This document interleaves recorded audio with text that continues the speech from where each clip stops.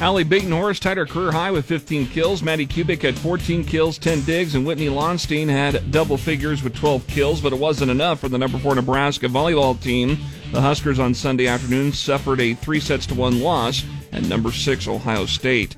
Malcolm graduate Jayla Zimmerman reached over 1,000 career kills and helping the number 12 Creighton volleyball team to a 3-0 sweep at Seton Hall on Senior Day in Omaha on Sunday. Coming off a 34-3 setback at number 3 Michigan this past Saturday, the Nebraska football team will look to finish out their final 2 games of the season on a strong note.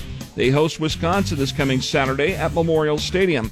Interim Husker head coach Mickey Joseph says considering the circumstances with this season, he thinks the kids are still playing hard. I think they're coming out, they're giving it all, they're playing 60 minutes, and they're not quitting. Kickoff this Saturday for Nebraska and Wisconsin's at 11 a.m. on ESPN. Some notes from the Michigan game. Husker quarterback Chubba Purdy suffered a high ankle sprain, and after he got hit on the sidelines following a punt return, offensive coordinator Mark Whipple finished calling plays from up in the press box. NFL action Sunday. The Kansas City Chiefs got a 27-17 win over the Jacksonville Jaguars at Arrowhead.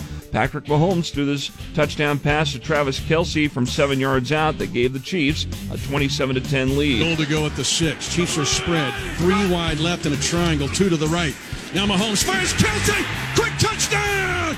Kansas City! A 4th touchdown pass by Patrick Mahomes, this time to Kelce, his buddy, for 7 yards. Mitch Holtis on KFOR with the call through the Chiefs Radio Network. Kansas City is now 7-2. They'll play next Sunday night in L.A. against the Chargers. We'll have coverage here on KFOR beginning at 6 p.m.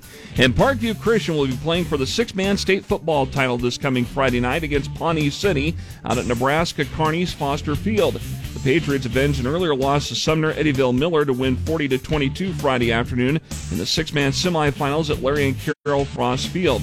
It marks the first time Parkview Christian has played for a state football title.